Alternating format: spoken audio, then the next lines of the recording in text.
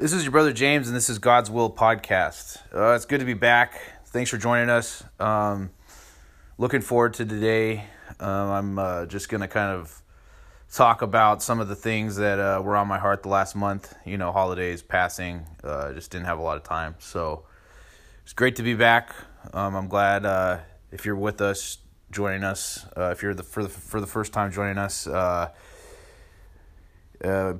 encourage you to go through the previous podcasts I've done.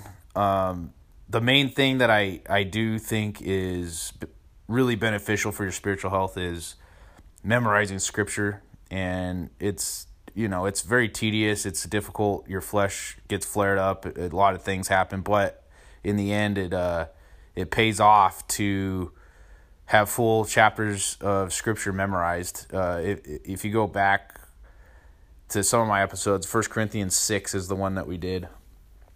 And we just go through the process of memorizing it. It's scattered throughout a lot of my episodes, either in an episode or by itself. And either way, you listen to it, you'll understand what we're trying to do.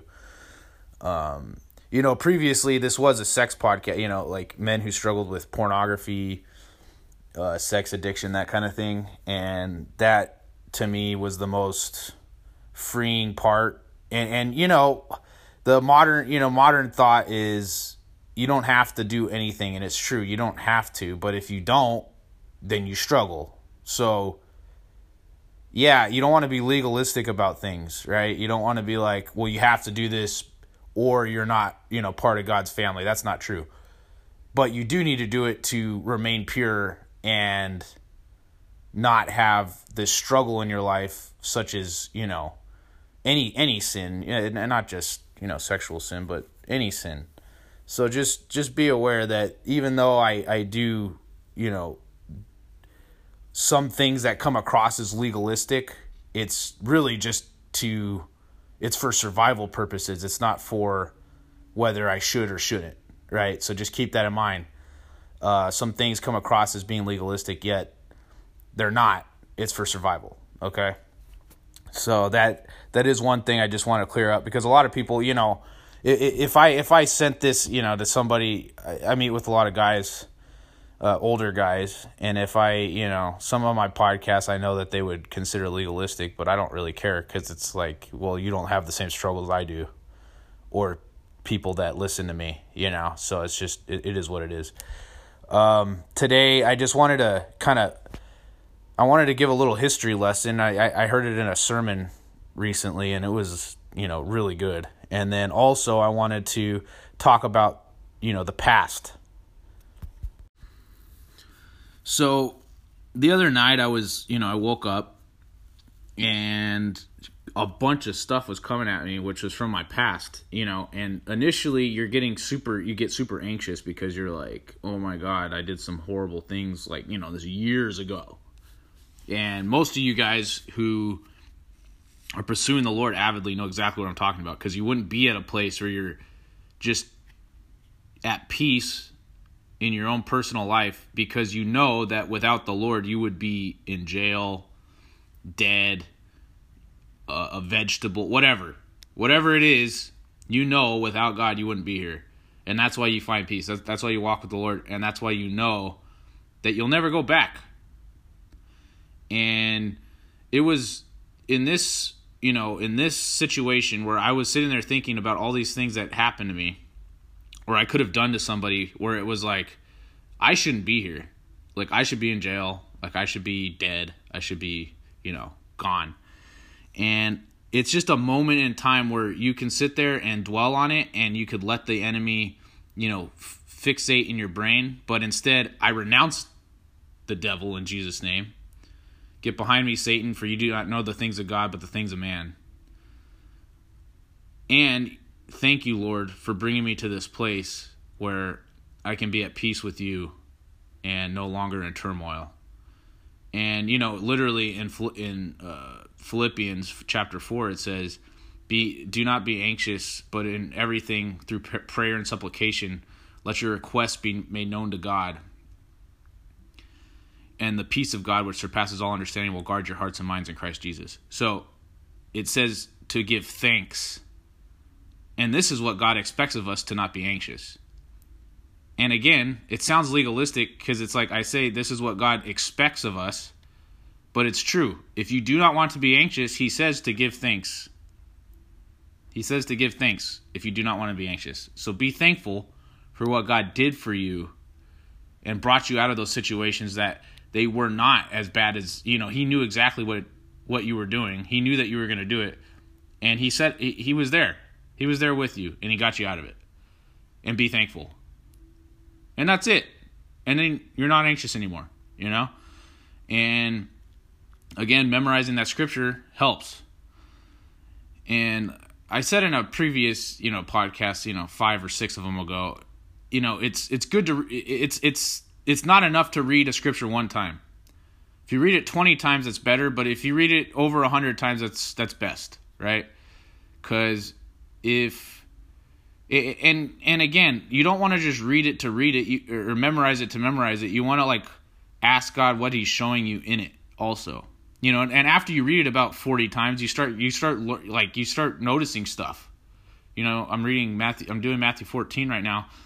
And I just, at the beginning of it, Herod is talking about John the Baptist, right? Or something. Or he's saying that Jesus and John the Baptist are the same or whatever, right? And I never understood, it doesn't, if you read the scripture one time, if you read the whole chapter one time, it doesn't make any sense. It really doesn't. And I read it, after reading it about 50 times, I realized he's talking about what happened previously, something that happened before, okay? He was talking about the situation that he was in where he killed John, because at the beginning he says, I didn't want to kill, he says, I didn't want to kill John, but then he killed John. So it's really confusing. If you read it one time, you're totally confused. You probably just ignore it. But if you read it about 50 times, you realize, oh, he killed John in a previous situation where he was at some party and some girl danced for him, and some girl's mom, which I would like to know exactly why this mom wanted John dead. But anyway, John was killed, beheaded by Herod, brought to this girl who brought it to her mother, right? Who brought the head to her mother. But if you didn't read it 50, a few, maybe not 50 times, but 5, 6 times, right? You wouldn't know that this was a situation that happened previously. And then it goes back to, modern, the day that it's happening where Jesus is, right? So, and that's just one example of how reading a scripture one time versus reading it, 50 times is going to change how you read the scripture and how you understand the scripture. So, I just encourage you to not ignore the fact that you should read it more than once, okay? And the other thing, I was listening to a sermon, kind of switching gears here. We're just going to kind of switch. I was listening to a sermon. I thought this was really enlightening. And this was the guy speaking was talking about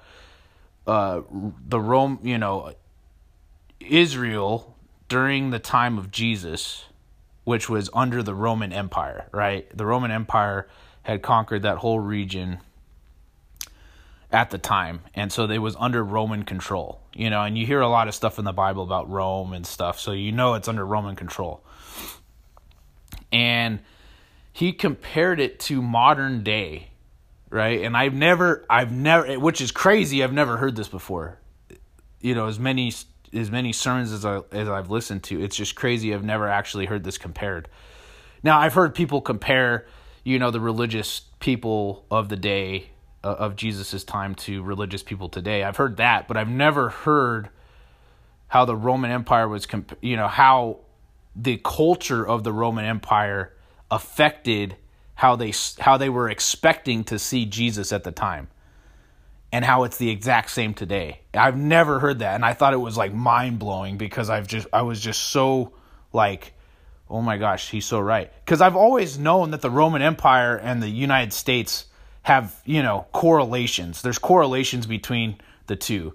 The Roman Empire lasted a lot longer, and I think it has more to do with, the time period that it was placed in. This is just my opinion. I think because of the time period, there just wasn't a lot of developed nations. So the Roman Empire lasted an extremely long time, and it took a really long time for people to develop to try to overthrow it, right?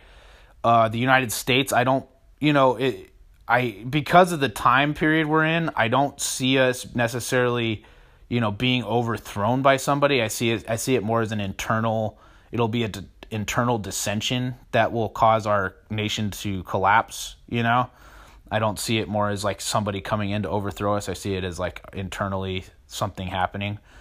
So that's a little different, but in terms of the culture of the time, I think it's extremely similar. They had a lot of entertainment that they, fed into, a lot of, like the gladiators and stuff. And I know that might have been later on, but whatever. And then we also have just, our sports, the film industry, that kind of thing. So we have all these entertainment value things that are occupying our time, which kind of, keep us out of touch with reality. So culturally, at the time, the Roman Empire was, they came in as a conquering force to take over Israel, right? And the people, the Jews of the time were kind of expecting Jesus to do the exact same thing, because that's what they saw. They saw a emperor come in, take over their nation, and just made a claim, right? Like, I'm here, I'm taking over. So naturally, culturally, the Jews only know, like anybody in that situation, if they were expecting a savior, they would expect the savior to come in and do the exact same thing that they saw somebody else do, which that was new for me. That was new. That was the thing that was just like, wow, like mind-blowing, right? Then today, we expect Jesus to be, this entertainer. If you see Jesus as somebody, I think of, modern pastors. I think of, what's the guy, Joel Osteen, who's like this entertainer or this motivational speaker, this guy who has a ton of money. So when we see these people, we think that they're representing Jesus. And I'm not, okay, so listen, what I just said is going to be, is extremely, I don't know if it's controversial, but it's like, it's making claim to like, I don't think Joel Osteen's a Christian, whatever. That's not true. It's not true. I refuse to take a stance on whether somebody's a Christian or not. I think that they're doing something that God is outside of my understanding of God. And I just trust that God is working through that person. So just keep that in mind. I do trust that God's working through that man. I choose not to listen to him. I choose not to watch him, and it's nothing personal. It's just like, there's no reason for me to watch anything that he does. And that's just me.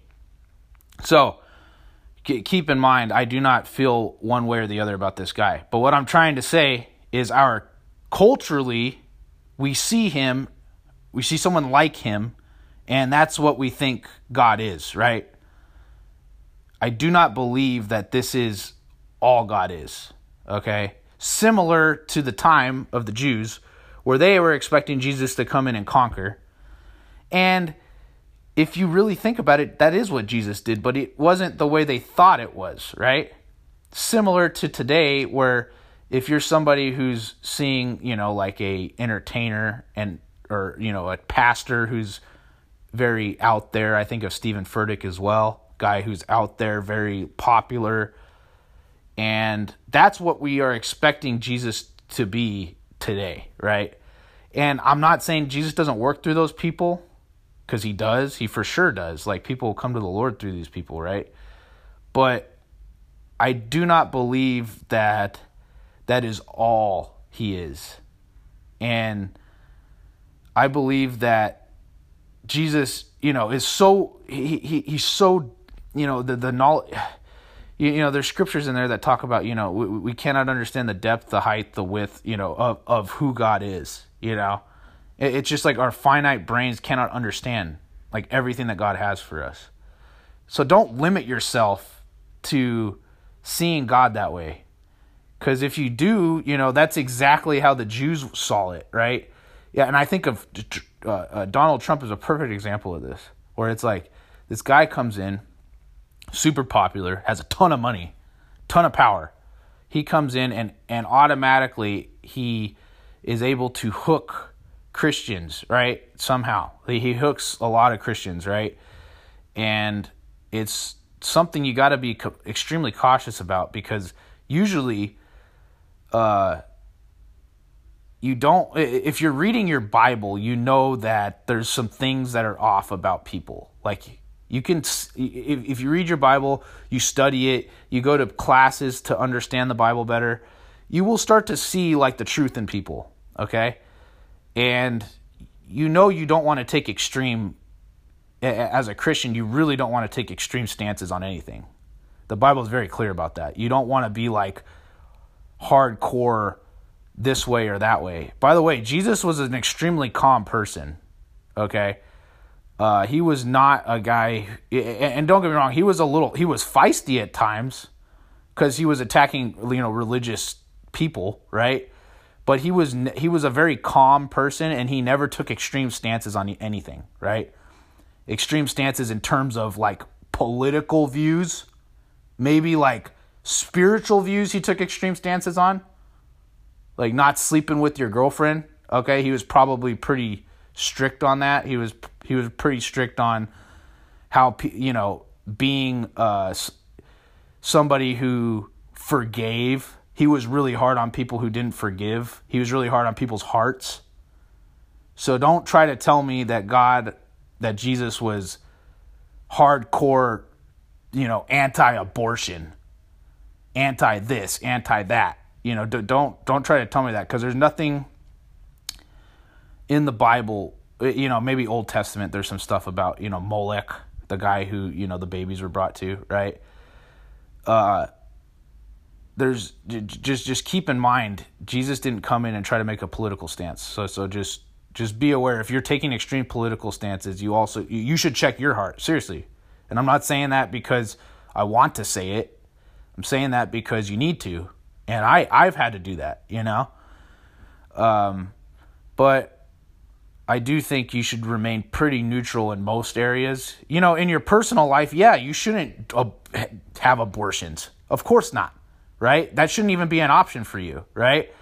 But when you see other people doing it who don't know the Lord, it's like, why would you judge them? God's already going to judge them. You don't need to judge them, right? Let God do that. So just keep that in mind, and sorry, I bring that up because that's just such a prevalent topic today.